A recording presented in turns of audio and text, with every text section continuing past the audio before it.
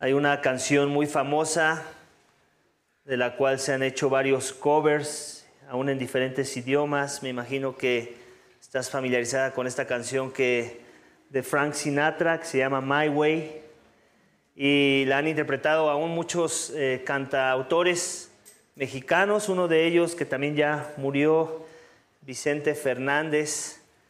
Y básicamente te quiero leer un poquito de lo que dice esa canción, que tiene un énfasis en una palabra del coro. La canción dice así: el final se ha acercado ya, lo esperaré serenamente, ya ves, yo he sido así, te lo diré sinceramente, viví la inmensidad sin conocer jamás fronteras, jugué sin descansar. Y luego dice esta palabra que se repite después de cada frase, dice, y a mi manera. Y luego continúa: jamás viví en un amor que para mí fuera importante, corté solo una flor y lo mejor de cada instante, viajé y disfruté, no sé si más que otro cualquiera, si bien todo esto fue a mi manera. Tal vez lloré, tal vez reí, tal vez gané, tal vez perdí, ahora sé que fui feliz, que si lloré también amé, pero puedo seguir hasta el final a mi manera. Quizá también dudé cuando yo más me divertía, quizá yo desprecié aquello que no comprendía. Hoy sé que firme fui y que afronté ser como era, y así lo logré vivir a mi manera.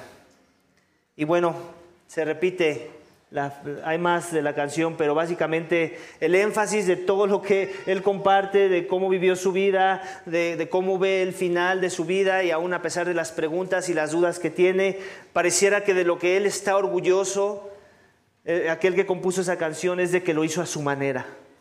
Eso es algo que él quiere transmitir en la canción, y de lo cual nos quiere persuadir de tal forma, aunque no lo diga con sus palabras, para que nosotros adoptemos esa cosmovisión de la vida, que vivamos la vida a nuestra manera. Y definitivamente aquellos que conocemos de la palabra de Dios, que tememos a Dios, que hemos entendido que Dios ya nos reveló la forma en la que quiere que le amemos, que le adoremos, que le busquemos, esa canción va totalmente en contra de lo que Dios propone, de cómo debemos vivir la vida. Tristemente, muchas de las veces caemos en el error de quererla vivir a nuestra manera, y por eso sufrimos, por eso hacemos daño a los demás, y principalmente por eso ofendemos a Dios con nuestras vidas. El sermón de esta mañana tiene este título, iglesia: el Dios Santo que quiere que le sirvamos a su manera. No a mi manera, no a la manera de tus padres o de tus abuelos, no a la manera de ningún legado o ningún grupo de hombres, o a la de un filósofo, o a la de cualquiera que se pueda ver muy sabio ante los ojos humanos. Dios dice: si tú quieres servirme, si tú quieres buscarme, si tú quieres adorarme, lo tienes que hacer a mi manera. Y si no es a mi manera, tú no me sirves, tú no me amas, tú no me buscas. Y bueno, me imagino que estarán pensando, ¿cuánto tiempo va a durar el sermón? La realidad es esta, que creo que, no sé si estás familiarizado con la palabra déjà vu, pero pareciera que ahorita a todos nos dio un déjà vu, ¿cierto? Pareciera como si hubieras escuchado cosas que ya habías escuchado antes, y es porque en verdad ya las has escuchado. Mucho de lo que acabamos de leer en estas dos secciones del texto es algo que ya has estado escuchando, de lo cual ya hemos hablado y hemos aprendido cosas.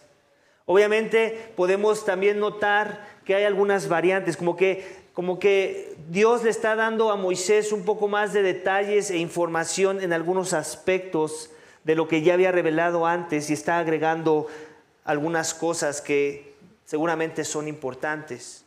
Por un lado, la repetición siempre va a ser importante. Cuando Dios repite algo en su palabra, es porque no nada más es importante. O sea, si ya Dios lo dijo, de por sí es importante. Con que lo haya dicho una vez, es suficiente para que queramos buscar someternos a su voluntad. Pero si lo dice 2 veces, si enfatiza en algo, es porque tenemos que poner mucha atención. Es como cuando agarras tu celular y ves una foto y te gusta, pero la quieres ver con más detalle y haces zoom, ¿cierto? Y eso es básicamente Dios diciéndonos, haz zoom a estas cosas. ¿Por qué? Porque son muy importantes. ¿Por qué? Porque esto te va a llevar a adorarme, a buscarme, a servirme a mi manera.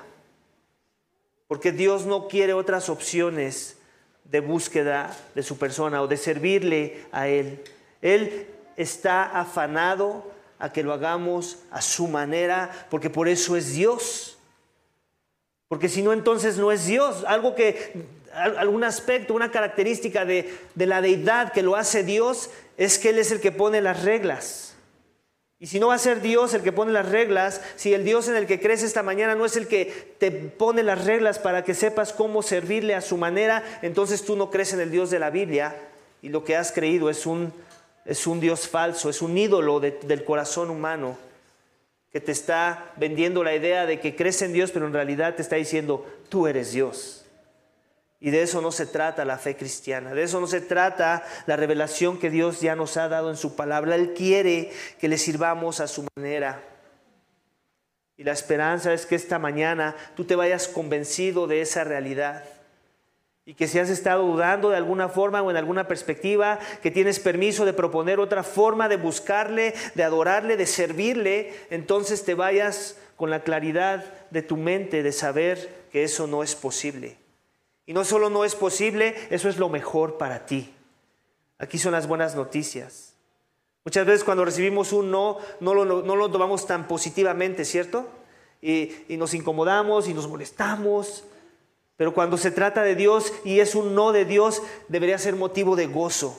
Gracias, Dios, porque tú nos has revelado cosas que se tienen que hacer a tu manera. Y eso es lo que queremos esta mañana, crecer en ello. Dios quiere que crezcamos en ello y por eso la repetición de las cosas. No quiere que Israel piense que hay uno de esos sacrificios que no deberían buscar hacer o que no deberían de dar la importancia que merece. Y por eso la repetición. De forma que en esta mañana no vamos a volver a predicar todo lo que ya se predicó antes. Todos los tipos de sacrificios que ya hemos visto hasta ahora, que han sido 5. Hay solamente uno que se agrega en esta sección y tiene que ver con cómo ordenar a un sacerdote. Pero todos los demás ya los vimos. Ya no hay más que rascarle. Obviamente siempre podemos profundizar más en el texto, pero ya hemos profundizado lo suficiente para entender la esencia de cada uno de esos sacrificios. Así es que esta mañana el sermón va a estar enfocado no en lo que ya vimos antes, no en aquello que acabamos de leer, que ya hemos escudriñado del texto, sino más bien me voy a enfocar en algunos aspectos de las cosas nuevas que nos trae la atención el texto. Y algunas no tan nuevas, pero que hay un énfasis muy grande en el texto que vale la pena acercarnos a ellas, mirarlas con atención y ver qué es lo que Dios tiene que decirnos y el porqué de ese énfasis. Así es que mi texto, otra vez, el título del sermón es El Dios Santo que quiere que le sirvamos a su manera, y tengo 3 subénfasis del sermón. Cada uno de esos subénfasis también tiene sus puntos, y vamos a iniciar con el primero de ellos que dice esto, que el Dios Santo que quiere que le sirvamos a su manera en esta forma, dependiendo de la presencia de Dios o dependientes de su presencia. Y vamos a ver que bajo ese punto me quiero enfocar en los versículos 9, 12 y 13 que nos hablan de un fuego. Hemos estado leyendo del énfasis que hay en el fuego y este es el subénfasis del primer énfasis del texto, que es el fuego continuo. Les recordaba al pueblo de Israel el acceso continuo que tenían a la presencia de Dios. ¿Te das cuenta? Eso es lo que vemos en el texto. Hay un énfasis en que ese fuego nunca se apaga. Vamos a leer versículo 9 del capítulo 6, dice esto, ordena a Aarón y a sus hijos y diles, esta es la ley del holocausto, el holocausto mismo permanecerá sobre el fuego, sobre el altar, toda la noche hasta la mañana, y el fuego del altar ha de permanecer encendido en Él. O sea, está hablando de un estado de permanencia.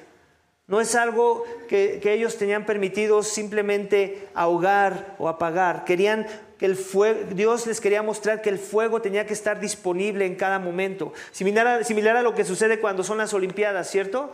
En el periodo de las Olimpiadas, esa llama, ese fuego nunca se apaga. Esa es una regla de la Olimpiada. El que quiere ser el anfitrión de la Olimpiada lo tiene que saber. Y casi sería pecado que lo apagaran, ¿cierto? Aunque creo que una vez sucedió, no sé en qué país, que lo apagaron, algún borracho por ahí, y creo que le fue muy mal. Le han de haber puesto una multota. Pero bueno, si eso fue con las Olimpiadas, y si eso le pasa a una persona con un fuego de Juegos Olímpicos, ¿cuánto más si no obedecían ellos a Dios? Dios fue muy específico y no querían que lo apagaran. Quería Él que fuera permanente el fuego. ¿Por qué? Porque quería hacer un énfasis en algo. En el versículo 12 del capítulo 6 vemos lo mismo. El fuego del altar se mantendrá encendido sobre el altar, no se apagará, sino que el sacerdote quemará la leña en él todas las mañanas y pondrá sobre él el holocausto y quemará sobre él la grasa de las ofrendas de paz. Versículo 13 continúa: el fuego se mantendrá encendido continuamente en el altar, no se apagará. ¿Te das cuenta del énfasis? No se apagará, no se apagará. Dios quiere que quede grabado en sus mentes que ese fuego tiene que estar presente, tiene que estar ahí, porque es muy importante. ¿Por qué? Porque juega un rol, un papel muy importante en este proceso de hacer sacrificios. Dios quiere el sacrificio. Dios quiere que Israel recuerde de su necesidad de traer sacrificio. ¿Por qué? Por su pecado. Entonces hay un sentido en el que Dios quiere que recuerden que todo el tiempo están pecando. De la misma forma que el fuego tiene que permanecer, su pecado no es porque Dios simplemente sea un piromaníaco, es porque ellos tienen pecado todo el tiempo. Es permanente dentro de sus vidas, todos los días de sus vidas. Es una forma de decirles: todo el tiempo tú tienes la necesidad de este fuego. Así que nuevamente, ¿cómo es que podemos servir a Dios a su manera? Dependiendo de su presencia. Y el fuego continuo les recordaba el acceso continuo que tenían a la presencia de Dios. Les recordaba que habían pecado, sí, pero que había forma de lidiar con su pecado, de tratar con su pecado, de que su pecado fuera perdonado, de poder venir a la presencia de Dios que moraba en el tabernáculo del templo, en el tabernáculo que Dios propuso, en donde estaba su morada. Y ellos podían acercarse a Dios porque todavía había ese fuego. Podían ofrecer un sacrificio.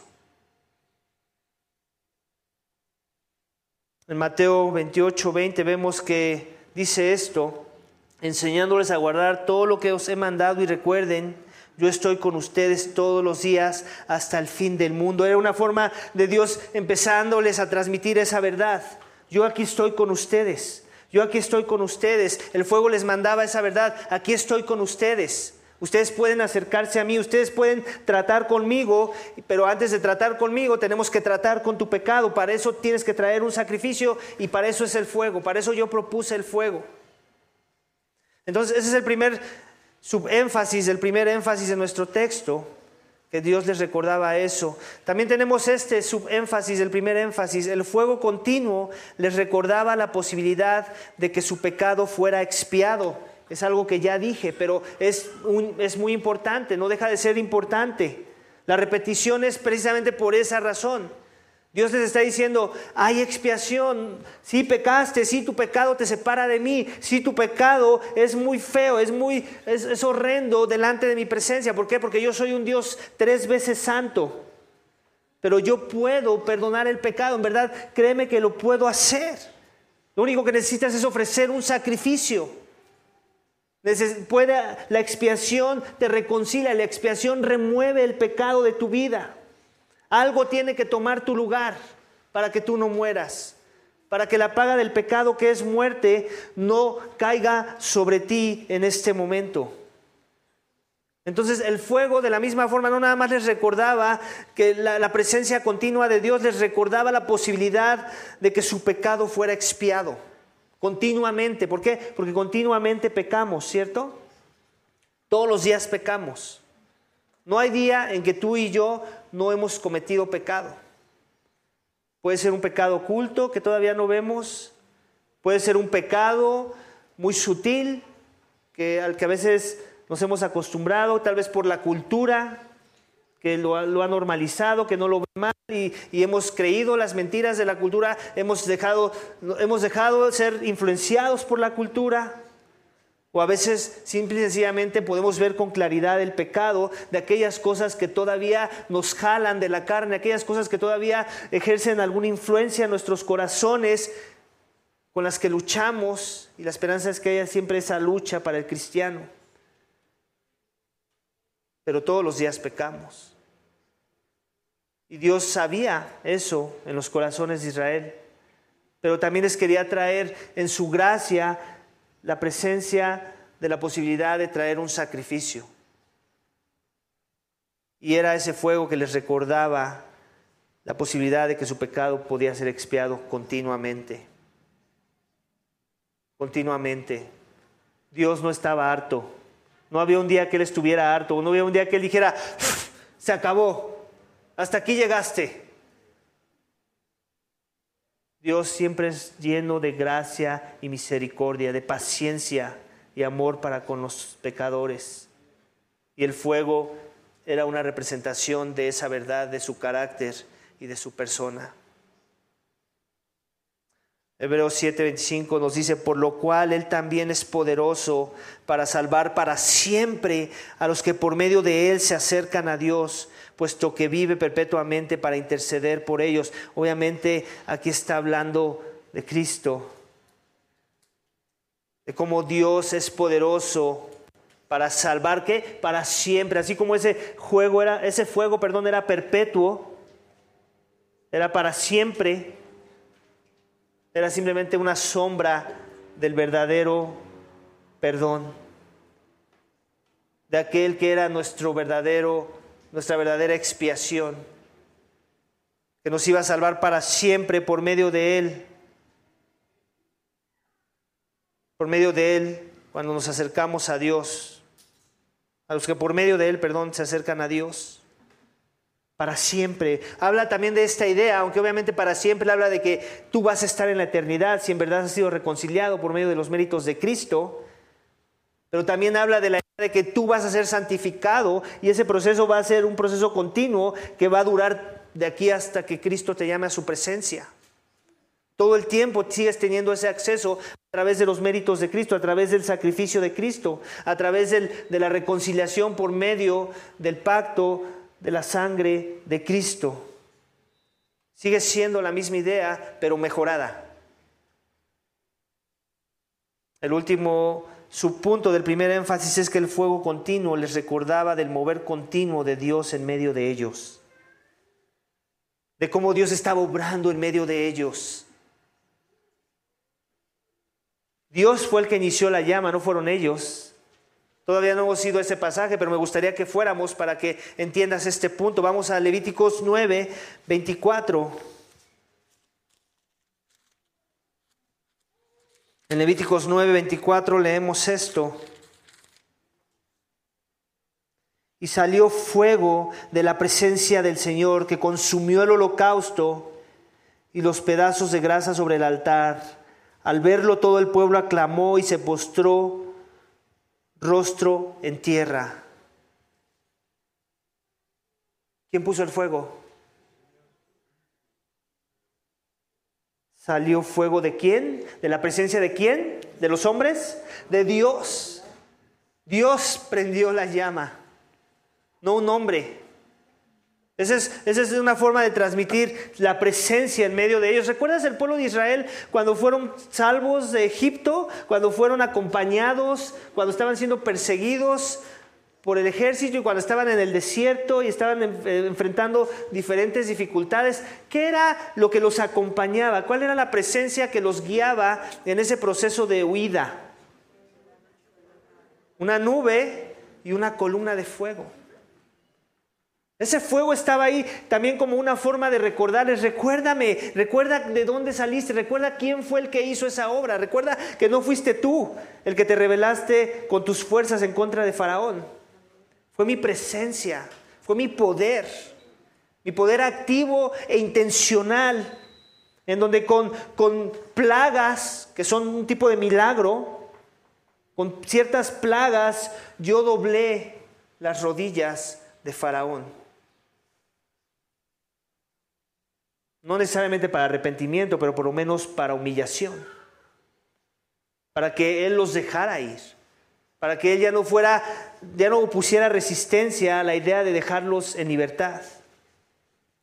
De forma que ese fuego, ese mismo fuego que fue el que Dios también usó para manifestar su presencia a Moisés, el líder de Israel en ese momento. ¿Recuerdas en la zarza, en donde Moisés estaba en contacto, en comunicación con Dios? Dios hablaba a Moisés a través de esa zarza y se manifestaba su presencia en ese árbol que no se quemaba, que ardía pero que no se quemaba.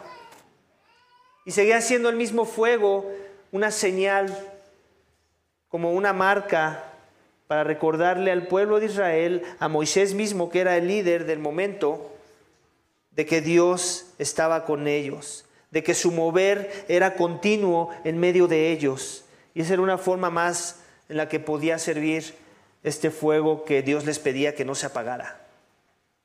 Porque la presencia de Dios en verdad estaba ahí. Dios en verdad estaba ahí perdonando pecados a través de este sistema de sacrificios que Dios estableció. ¿A cómo? A su manera. No a la manera de ellos. Cada detalle tenía que ser llevado, y si no, también hemos leído en el texto que el sacrificio se eliminaba, no contaba. Si había algo que ellos no seguían al pie de la letra, ese sacrificio era invalidado. Ellos tenían que ir paso a paso, detalle a detalle, creyendo la palabra de Dios. Eso es parte de ese entrenamiento. Ellos tenían que entrenar sus corazones en creer la palabra de Dios. Ese fue el problema de la caída, ¿cierto? Que Adán y Eva no creyeron la palabra de Dios. Dios les estaba queriendo enseñar esta parte de cómo Él venía a tratar con el pecado, y no solamente con el pecado, sino con el corazón del hombre, en formar patrones de conducta en el que el hombre creciera, en fomentar esta idea de creerle en verdad a su Creador. Y por eso cada detalle. Entonces Dios inicia la llama, como ya acabamos de leer. Efesios 2:8 nos dice que nosotros de este lado de la cruz seguimos necesitando su poder y su gracia. Ellos necesitaban su poder, lo podían ver representado en esa llama que Dios encendió, y en la iglesia del nuevo pacto, por la sangre del Hijo, por el sacrificio del Cordero que quita los pecados del mundo, no ha cambiado. Sigue siendo esta misma idea de la necesidad de su poder. En la forma en que Dios nos muestra su poder es la gracia del Evangelio del Hijo. Dice, porque por su gracia ustedes han sido salvados por medio de la fe. Esto no procede de ustedes, así como la llama no procedió de ellos, sino que es un don de Dios. Dios mostró su gracia a través de esa llama, de haber encendido el primer sacrificio, y Dios la sigue mostrando, y a través de ella nos muestra su poder, a través de esa gracia redentora. Juan 15:5 nos dice, no podemos hacer nada sin Jesús, quien provee todo para la salvación y para la piedad. ¿Hay algo que podemos hacer sin Jesús? Nada. Para salvación, ni para piedad. Yo no puedo ser salvo por mis obras, por mi cara bonita, por mi buena conducta, porque estoy en la filantropía. Nada de eso me salva, me justifica. Yo necesito un sacrificio a la manera de Dios. Dice, no podemos ser salvos por eso. Dice, porque ustedes han sido salvados por medio de la fe. ¿Qué es la fe? Es un don de Dios. No podemos hacer nada. Dice, yo soy la vid, ustedes los sarmientos, el que permanece en mí y yo en él, ese da mucho fruto, porque separados de mí nada pueden hacer. Y eso es gracia. Esa es la gracia de Dios. Esa es la gracia de Cristo.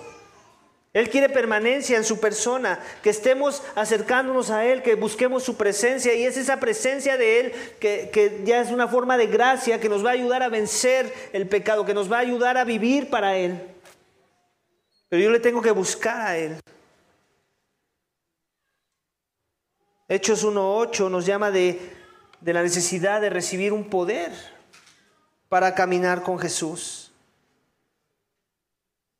Y ese poder es una manifestación ¿de qué? Del poder continuo que Dios sigue teniendo para la iglesia del nuevo pacto, para la iglesia primitiva y para la iglesia también de nuestros días. Les dice en Hechos 1:8, pero recibirán poder cuando ¿quién? Cuando el Espíritu Santo venga sobre ustedes. Venga sobre ustedes. ¿Qué tuvo que venir? Algo de los cielos, algo que no vino de nosotros, para permanecer. Y les serán mis testigos en Jerusalén, Judea, Samaria y hasta los fines de la tierra. Entonces, Dios se sigue moviendo en su pueblo. Él no ha dejado de hacer eso. Esa era la antesala. Esa es lo que Él instituyó en el libro de Levítico. Era simplemente la sombra de un poder más grande. De un poder en la persona del Espíritu Santo de Dios, que ahora mora en el creyente y por el cual podemos vivir para Dios, podemos obedecer a Dios, nos deleitamos en la idea de someternos a sus mandamientos. Y solamente alguien que se deleita en la idea de obedecer los mandamientos lo puede hacer no por sus propias fuerzas, sino porque el Espíritu de Dios mora en ti. El religioso obedece pero no se deleita. Eso es lo que nos diferencia de un religioso. Si tú esta mañana obedeces, pero no te deleitas en obedecer a Dios, no hay un deleite, en verdad no es tu más grande gozo someterte a su voluntad, a sus designios, es porque todavía no has recibido poder. Es porque no hay poder de lo alto aún en tu vida. Porque la obediencia siempre debe ser motivada por un deleite en el corazón. ¿Quieres obedecer cuando Dios dice sí? Puedes hacerlo y te deleitas en ello, pero también te deleitas cuando Él dice no puedes hacerlo. Eso es lo que marca la diferencia de aquellos en los cuales Dios sigue obrando con poder. Amén.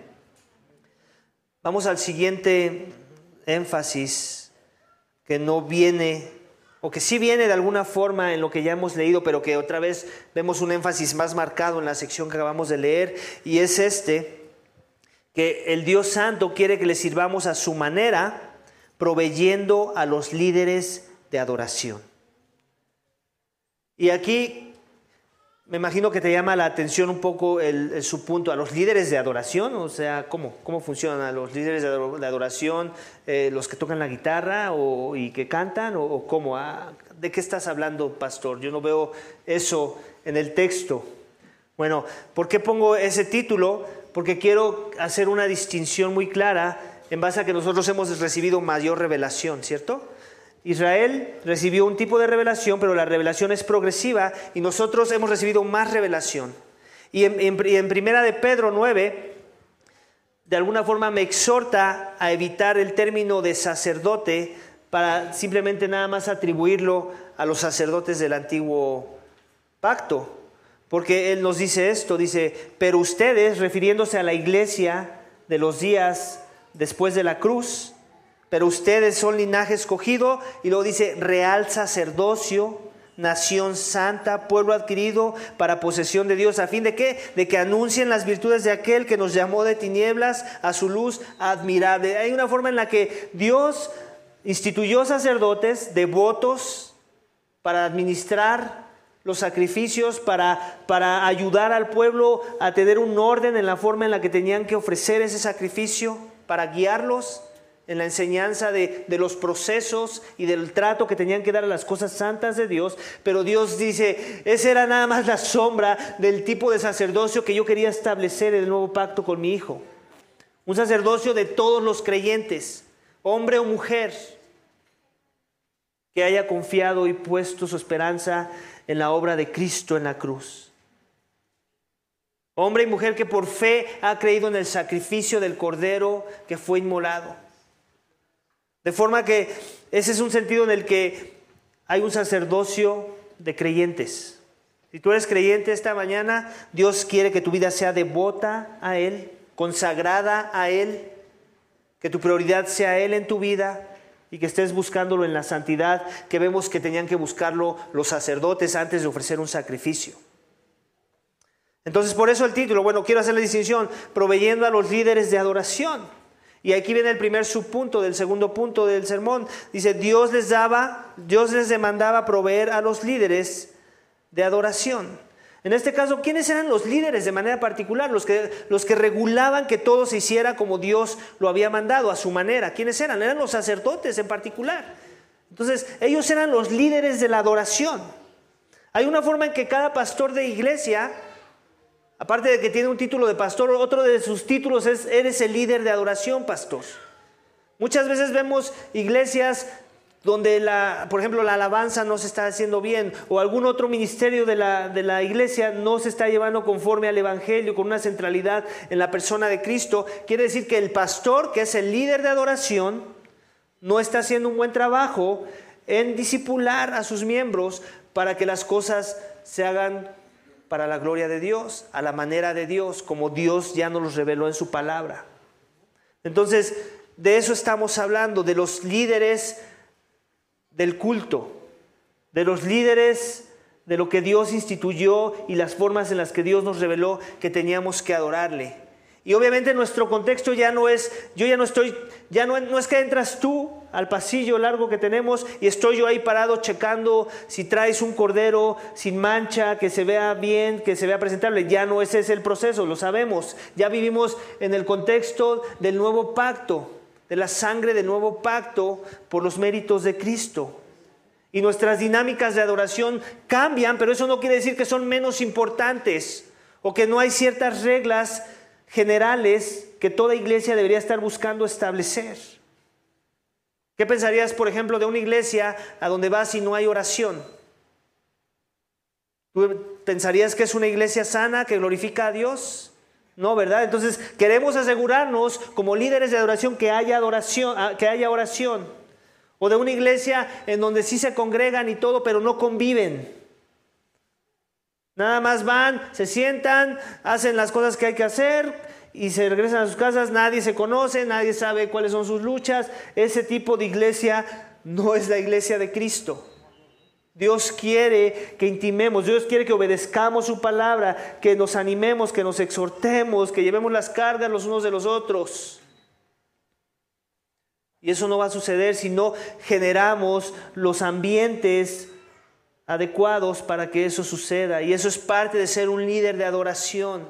Entonces, obviamente las cosas cambian, pero el estándar es igual y muchísimo más alto. Porque el sacrificio que se nos ha dado, y eso lo vamos a ver en el último punto, es muchísimo mejor. Es incomparable. Ni todos los sacrificios de animales se comparan con el sacrificio del Hijo de Dios. Entonces Dios les demandaba proveer a los líderes de adoración. Y eso lo podemos ver en algunos textos. En el 6, vamos a leer el 16 al 18. Que dice esto: y lo que quede de ella, Aarón y sus hijos lo comerán, deben comer como torta sin levadura en lugar santo, en el atrio de la tienda de reunión lo comerán, no se cocerá con levadura, se le ha dado como parte de mis ofrendas encendidas, es cosa santísima, lo mismo que la ofrenda por el pecado y la ofrenda por la culpa. Todo varón entre los hijos de Aarón puede comerla. Entonces, ¿quién era Aarón? Era la tribu del sacerdocio. Todos ellos podían comerla. Es una ordenanza perpetua por todas las generaciones de ustedes tocante a las ofrendas encendidas para el Señor. Todo el que las toque quedará consagrado. Y luego vemos en el 7, del 5 al 8, vamos a leerlo, porque el punto tiene que ver con este énfasis que vemos en el texto. Es algo que vemos que es enfático, porque para Dios es muy importante que quede grabado en las mentes y en los corazones del pueblo de Israel. 7, 5 a 8 dice, y el sacerdote los quemará sobre el altar como ofrenda encendida para el Señor. Es una ofrenda por la culpa. Dice, todo varón de entre los sacerdotes puede comer de ella. Se comerá en un lugar santo, es cosa santísima. La ofrenda por la culpa es como la ofrenda por el pecado. Hay una misma ley para ambas. Le pertenece al sacerdote que hace expiación con ella. Por último, versículo 11, que dice es lo mismo. Y esta es la ley del sacrificio. de la ofrenda de paz que será ofrecido al Señor. Entonces, iglesia, Dios les demandaba proveer por sus líderes de adoración. ¿Por qué? Por lo que vemos más adelante en 1 Corintios 9, 13, 14, donde Pablo le escribe a los corintios y les dice: ¿no saben que los que desempeñan los servicios sagrados comen comida del templo? Les está haciendo alusión a lo que está escrito en Levítico. Y los que regularmente sirven al altar, del altar reciben su parte. O sea, como diciéndoles: ¿no saben Levítico? Dice: así también ordenó el Señor que los que proclaman el Evangelio vivan del Evangelio. ¿Te das cuenta? El sacrificio que el pueblo hacía era del cual se servían, no todos los sacrificios, ya hemos visto que había unos que se quemaban completo, como el del holocausto, pero había otros sacrificios como la ofrenda de paz, en donde ellos tenían una porción, ¿cierto? Dios instituyó eso como una sombra de la forma en la que ellos quieren, Dios quiere que ellos tengan una cosmovisión de la generosidad hacia aquellos que son los líderes de adoración. Y obviamente este tema es incómodo para predicar a mí, créeme. Digo, no lo sería si fuéramos una iglesia que se enfoca en la prosperidad, pero no somos ese tipo de iglesia. Este es el tipo de textos que yo preferiría que algún otro hermano pastor viniera y lo predicara. ¿Por qué? Porque el corazón humano engañoso de aquellos que no somos generosos puede ser a pensar: aquí viene ya salió el peine, aquí el pastor está buscando que demos más. No va por ahí. Tiene que ver con el corazón del Evangelio. ¿Te das cuenta? Es lo que dice Pablo. Así también el Señor, ordenó el Señor que los que proclaman el Evangelio vivan del Evangelio. ¿Cuál es la motivación detrás que Pablo está dando a los corintios para el dar, para el ser generosos, para el proveer, para las necesidades de los líderes de adoración de cada iglesia? Es el Evangelio. Es el Evangelio mismo. Y si esa no es lo que te motiva a dar, lo que mejor te conviene es no dar. Si tu dar está motivado en la justicia propia, en el legalismo, en el sentir un tipo de presión social de que bueno, todos dan, pues ya ni modo, me toca dar, no me quiero ver como el que no doy, entonces no tienes el corazón del Evangelio. Y lo mejor te conviene es no dar. No dar, porque eso que tú des no te va a traer nada bueno. Dios no quiere eso, y no lo quería desde la iglesia antes de Cristo, mucho menos lo quiere con la iglesia después de Cristo. Amén. Dios no nos manda, este es el segundo subpunto del segundo punto, Dios no nos manda que le proveamos a Él, y esto es algo bien importante que tenemos que entender, iglesia. Yo no sé de qué tradición cristiana vienes, pero muchas veces escucho aún de los reformados que dicen: no, le vamos a darle a Dios un poquito de lo que Él nos da. ¿Alguna vez has escuchado esa frase? Le vamos a darle a Dios un poquito de lo que Él nos da porque Él es digno. Y eso suena muy espiritual, pero suena muy pagano desde mi perspectiva.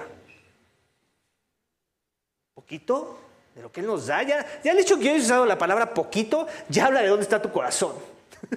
¿De veras? Analízalo. ¿Un poquito de lo que Él nos da? Dios nos dio a su Hijo entero. Dios nos dio a su más grande tesoro en los cielos, al amado en los cielos.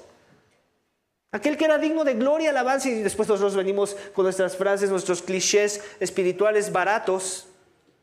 Yo le voy a dar a Dios un poquito de lo que Él me da. ¿De veras?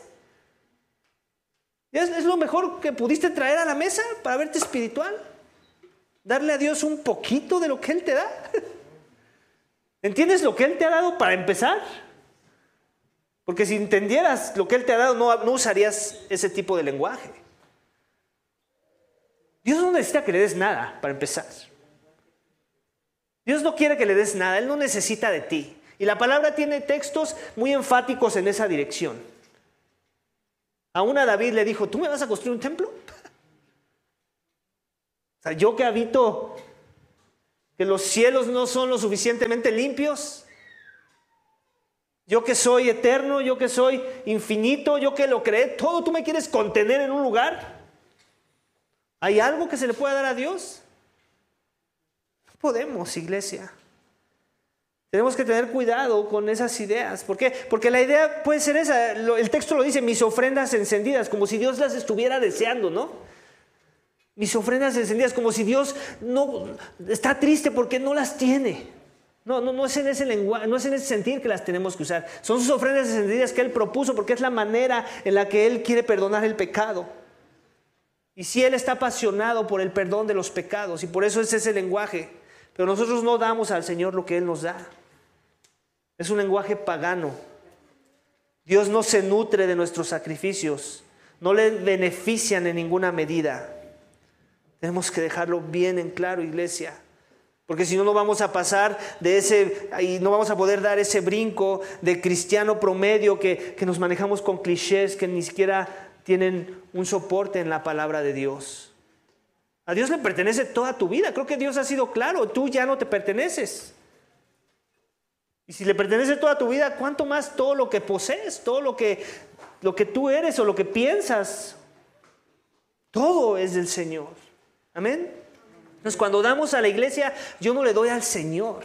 Yo le estoy dando a la iglesia. ¿Por qué? Porque hay propósitos y revelan el corazón del evangelio en mi vida.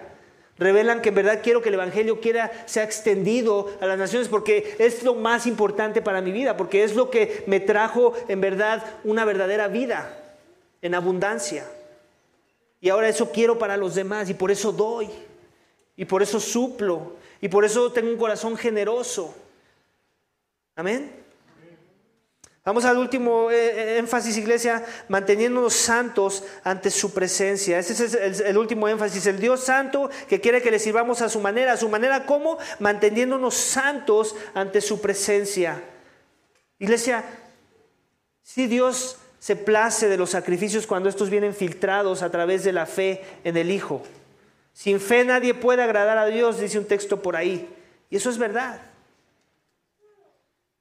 Pero si hay algo que más quiere ver en nuestros corazones, que es el más grande sacrificio que podemos ofrecer a su persona, es cuando nos mantenemos santos ante su presencia. Alguna vez escuché esta frase de algún libro de esos que tienen un enfoque al ministerio pastoral, y la exhortación al que lo leía era: lo que más necesita tu iglesia, pastor, lo que más necesita tu iglesia o va a necesitar tu iglesia cuando Dios te ponga en el pastorado es tu santidad. Y yo creo que eso es verdad, pero yo creo que no nada más es verdad para los que están en una posición de pastor, también creo que es verdad para cualquier cristiano.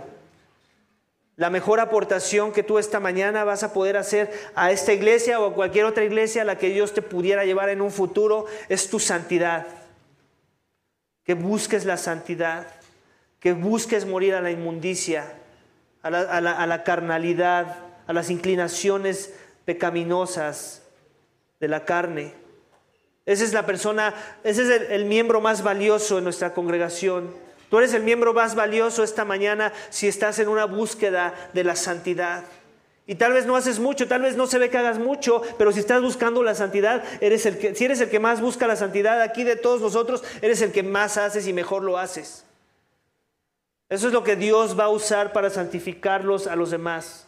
Cuando veamos tu vida en santidad, cómo caminas en santidad, cómo te sometes a la santidad de Dios en su palabra. De forma que no era el animal, sino la desobediencia al mandato lo que hacía a la persona inmunda, iglesia, tenemos que aclarar. Porque aquí habla mucho de animal inmundo, pero si es un animal inmundo o si tocó animal inmundo, entonces no es válido, bla, bla, bla. Obviamente eso es importante en el contexto en el que ellos vivían. Dios declaró a algunos animales inmundos y a otros no. El que ellos tocaran animal inmundo no era bueno, no era a su manera. El que no lo hicieran estaba permitido. El que tocaran otro animal que no fuera inmundo, eso era permitido. Y no es porque Dios despreciaba a unos animales y a otros no. Todo lo creó bueno, no es lo que dice al inicio en Génesis. Todo lo creó bueno. Y cuando creó al hombre y a la mujer, que no son animales, sino que son personas creadas a su imagen y semejanza, dice que los creó muy buenos. Que todo era muy bueno. Entonces no hay nada malo de su creación. Simplemente Él instituyó formas de ayudarnos a entender que las cosas se hacen a su manera. Y a algunos animales declaró inmundos y a otros no. ¿Por qué? ¿Por qué no fue al caballo al que declaró inmundo? No lo sabemos. O no sé, al gorrión o al orangután, no lo sabemos. Pero ese no es el punto y no es ahí en donde tenemos que aterrizar nuestro tratar de escudriñar el texto. Tiene que ver con que a él le plació, porque otra vez Él es Dios, definir que unos iban a ser inmundos y iba a dar una instrucción en referencia a ese tipo de animal. ¿Con qué esperanza? Con la esperanza de que el pueblo entendiera que la voluntad de Dios es la que se hace aquí. Que las cosas se hacen a su manera y al que no le guste, ni modo, su sacrificio no es acepto y punto. Porque para eso Él es Dios. Y para eso estaba entrenando sus mentes. ¿Para qué? Para que cuando viniera el sacrificio perfecto, el que en verdad todo mundo necesitaba, el que en verdad iba a borrar todo pecado presente, pasado y futuro, entonces entendieran que se tenía que recibir como venía, sin aumentarle o sin quitarle. Amén. En el principio lo vemos aplicado en la exhortación de Pablo, este principio, cuando en 2 Corintios 6, 17, vemos que les dice: por tanto, salgan de en medio de ellos y apártense. ¿A quién se refería Pablo? ¿A quién estaba exhortando a los corintios que salieran de en medio de ellos? De los pecadores, de aquellos que se veían en ese contexto de pecadores que no se querían arrepentir, como la inmundicia que no debían de estar tocando el pueblo de Dios. Dice: apártense, dice el Señor, y no toquen lo inmundo, y yo los recibiré. Entonces, ¿te das cuenta? Está usando lenguaje levíticos. No tocar lo inmundo. ¿A qué se refiere Pablo? Pablo nos está diciendo: mira, eso que les enseñó en Levíticos, todo eso que Dios instituyó en el sistema de sacrificios, lo podemos aplicar en el sacrificio del nuevo pacto. Ya no se trata de animales, se trata de personas inmundas que no se quieren someter a Dios. Dios quiere que te apartes de ellas. Sobre todo aquellos que se digan ser cristianos, pero que su conducta, su testimonio de vida no esté revelando una correcta relación con Cristo, un arrepentimiento genuino por sus pecados, una reconciliación por medio del Evangelio del Hijo y con su pueblo. De forma que este texto en Corintios nos ayuda a entender la disciplina bíblica, y porque algo que se ve tan fuerte es una muestra de amor, tanto para los que se quedan como para los que no se quieren arrepentir. Entonces Dios nos quiere mantener santos ante su presencia, y ellos se mantenían alejados de la inmundicia, cuanto más nosotros que hemos recibido un mejor sacrificio en la persona de Cristo en la cruz. Amén. Si ellos lo obedecían con animalitos, cuánto más tú y yo esta mañana, que nos dio al Hijo, al Eterno, al infinito, al perfecto, al amado, su más grande tesoro. Ellos mostraron reverencia por los medios que Dios instituyó para la expiación. Ese es otro subpunto de mi último punto, iglesia, y con este termino. Ellos mostraron reverencia. Todo el tiempo estaban mostrando reverencia por esos medios que Dios instituyó. A cada cosa que Dios instituyó, ellos le daban su lugar. No había nada que ellos quisieran hacer opuesto a lo que Dios ya había propuesto. Y si ellos hicieron eso, lo podemos ver en Levíticos 7, 23 al 26 y 26. Dice: diles a los israelitas: no comerán ninguna grasa del buey, ni del cordero, ni de cabra. En el 26 vemos: y ustedes no comerán sangre ni de ave, ni de animal en ningún lugar en que habiten. Eso es algo que ya vimos, ya se explicó. Pero ¿te das cuenta otra vez en el énfasis? Dios quería que fueran reverentes a esas cosas, a esas y a muchas otras más que están en el texto. Hay un énfasis, les está diciendo: no lo hagas, respétalo, obedécelo. Esto es importante, esto te va a ayudar. Sé reverente a mi palabra y a mis estatutos.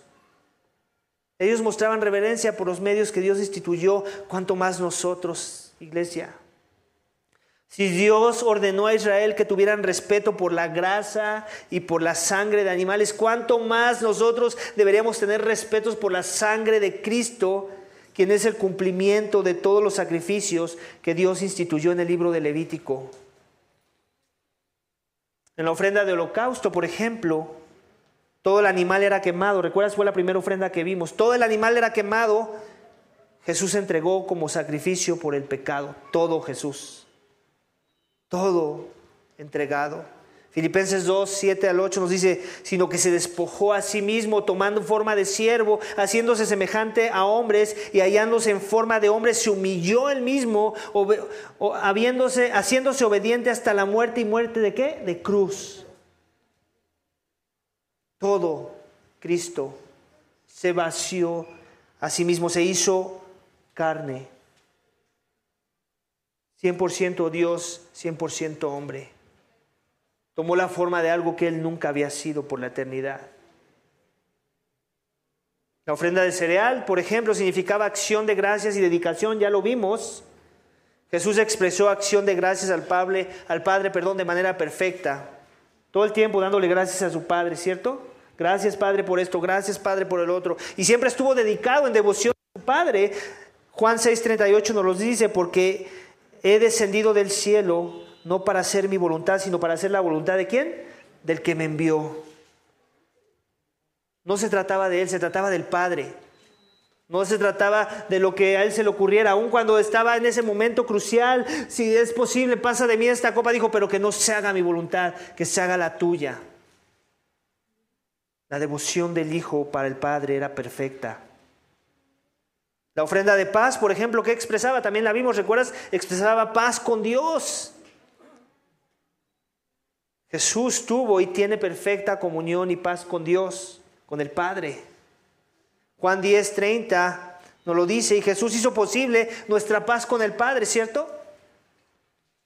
Dice en Colosenses 20 nos dice, y por medio de Él, refiriéndose al Cristo, reconciliar todas las cosas consigo, habiendo hecho paz por medio de la sangre de su cruz, por medio de Él, repito, ya sea las que están en la tierra o las que están en los cielos, Cristo lo hizo todo. Él reconcilió todo. Toda la creación la reconcilia por medio del sacrificio de su sangre. La ofrenda por el pecado era para hacer expiación por el pecado. Dios juzga el pecado y nos dice que la paga del pecado es muerte. La ofrenda por el pecado satisfacía la ira de Dios contra el pecado. Jesús es nuestra ofrenda por el pecado, quien murió en la cruz por nuestros pecados. La palabra que usa el Nuevo Testamento para satisfacer la ira de Dios por el pecado es la palabra propiciación, ¿recuerdas? Propiciación, y nos lo dice en 1 de Juan 4:10, en esto consiste el amor, no en que nosotros hayamos amado a Dios, sino que Él nos amó a nosotros y envió a su Hijo como propiciación por el pecado. ¿Para remover qué? La ira que Dios tiene en contra del pecado. La ofrenda de la culpa fue la última que vimos, ¿recuerdas? Era ofrecida por la culpa del pecado y demandaba restitución, ¿recuerdas? Lo vimos la semana pasada, es decir, pagar la deuda por el pecado. Y la muerte de Cristo en la cruz, de la misma forma, cumple esta ofrenda por el pecado. En Colosenses 2:13-14, Jesús pagó nuestra deuda por el pecado en la cruz. Y lo voy a leer, dice, cuando ustedes estaban muertos en sus delitos y la incircuncisión de su carne, Dios les dio vida juntamente con Cristo, habiéndonos perdonados todos los delitos y habiendo cancelado el documento de deuda que consistía en decretos contra nosotros y que era adverso, y lo ha quitado del medio clavándolo en una cruz.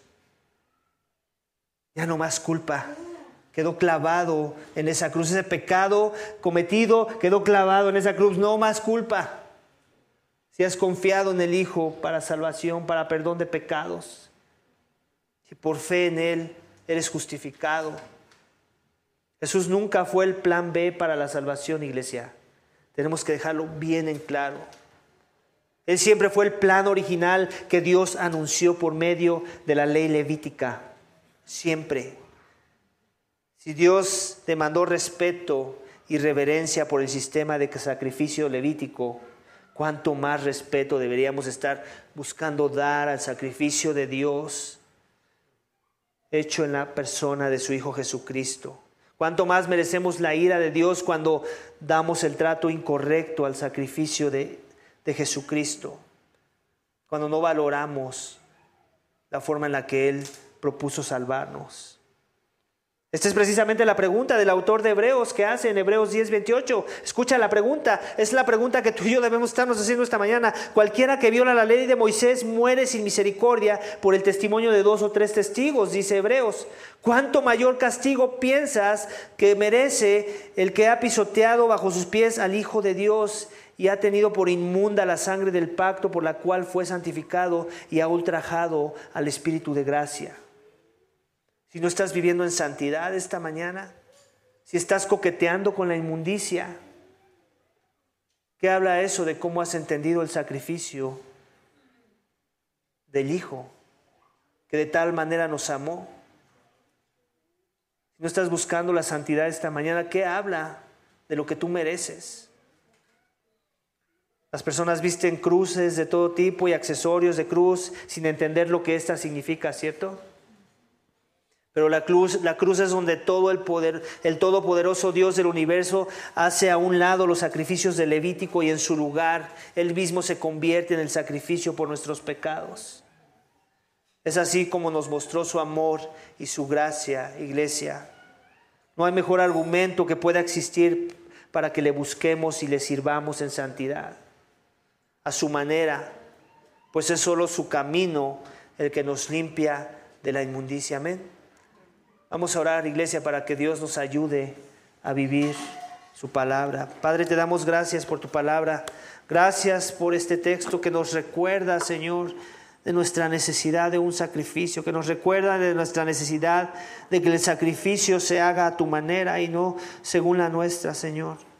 Padre, perdónanos por todas esas veces que hemos propuesto formas distintas de ser justificados, por las veces que hemos sido legalistas, fariseicos, y que hemos tratado de aparentar piedad y pensar que esa piedad nos justifica delante de ti, nos reconcilia, nos trae paz, nos trae perdón, cancela nuestras deudas por el pecado, remueve la culpa. Perdónanos, Padre, cuando hemos propuesto un evangelio que es falso y que es manufacturado con pensamientos humanos que son caídos, que son perversos. Ayúdanos a confiar en el sacrificio de tu Hijo. Ayúdanos a entender que en verdad es ese sacrificio el que nos limpia, el que nos salva y el que nos santifica, el que nos transforma para parecernos más y más cada día a ti. Ayúdanos a tratar honrosamente ese sacrificio, Señora, que cuando pecamos, ayúdanos a sentirnos mal, Señor, de haber pisoteado la sangre del Hijo, de haber tratado de ver esa sangre como cualquier tema que no merece nuestra importancia, que no merece una contrición de pecado. Perdónanos, Señor, cuando vemos el pecado menos de como tú lo ves y lo subestimamos y muchas veces lo justificamos, lo minimizamos.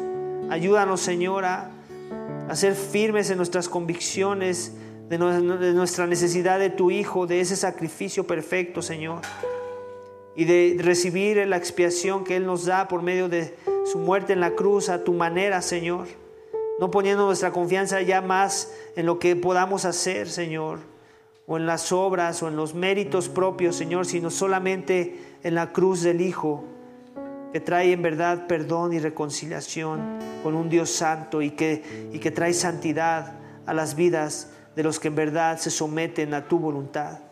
Padre, yo ruego por todo aquel esta mañana que aún no está haciendo las cosas a su manera, que aún sigue cantando la canción de Frank Sinatra, a mi manera, y la canta de diferentes formas, en la forma en la que vive su vida, en la forma en la que se maneja, en la forma en la que piensa de ti. Señor, perdónalos. Muéstrales gracia y perdónanos también a nosotros, Señor, que a veces nos desviamos, que a veces le creemos al mundo, que a veces nuestro propio corazón, Señor, engañoso nos lleva a manejarnos de formas que no revelan, que queremos vivir a tu manera, que queremos confiar a tu manera, que creemos que el sacrificio de Cristo es suficiente para la reconciliación y el perdón de los pecados, Señor. Humíllanos y danos gracia para exaltar tu nombre en el Evangelio de tu Hijo, Señor. Te lo pedimos y te damos gracias en el nombre de tu Hijo amado Cristo Jesús. Amén.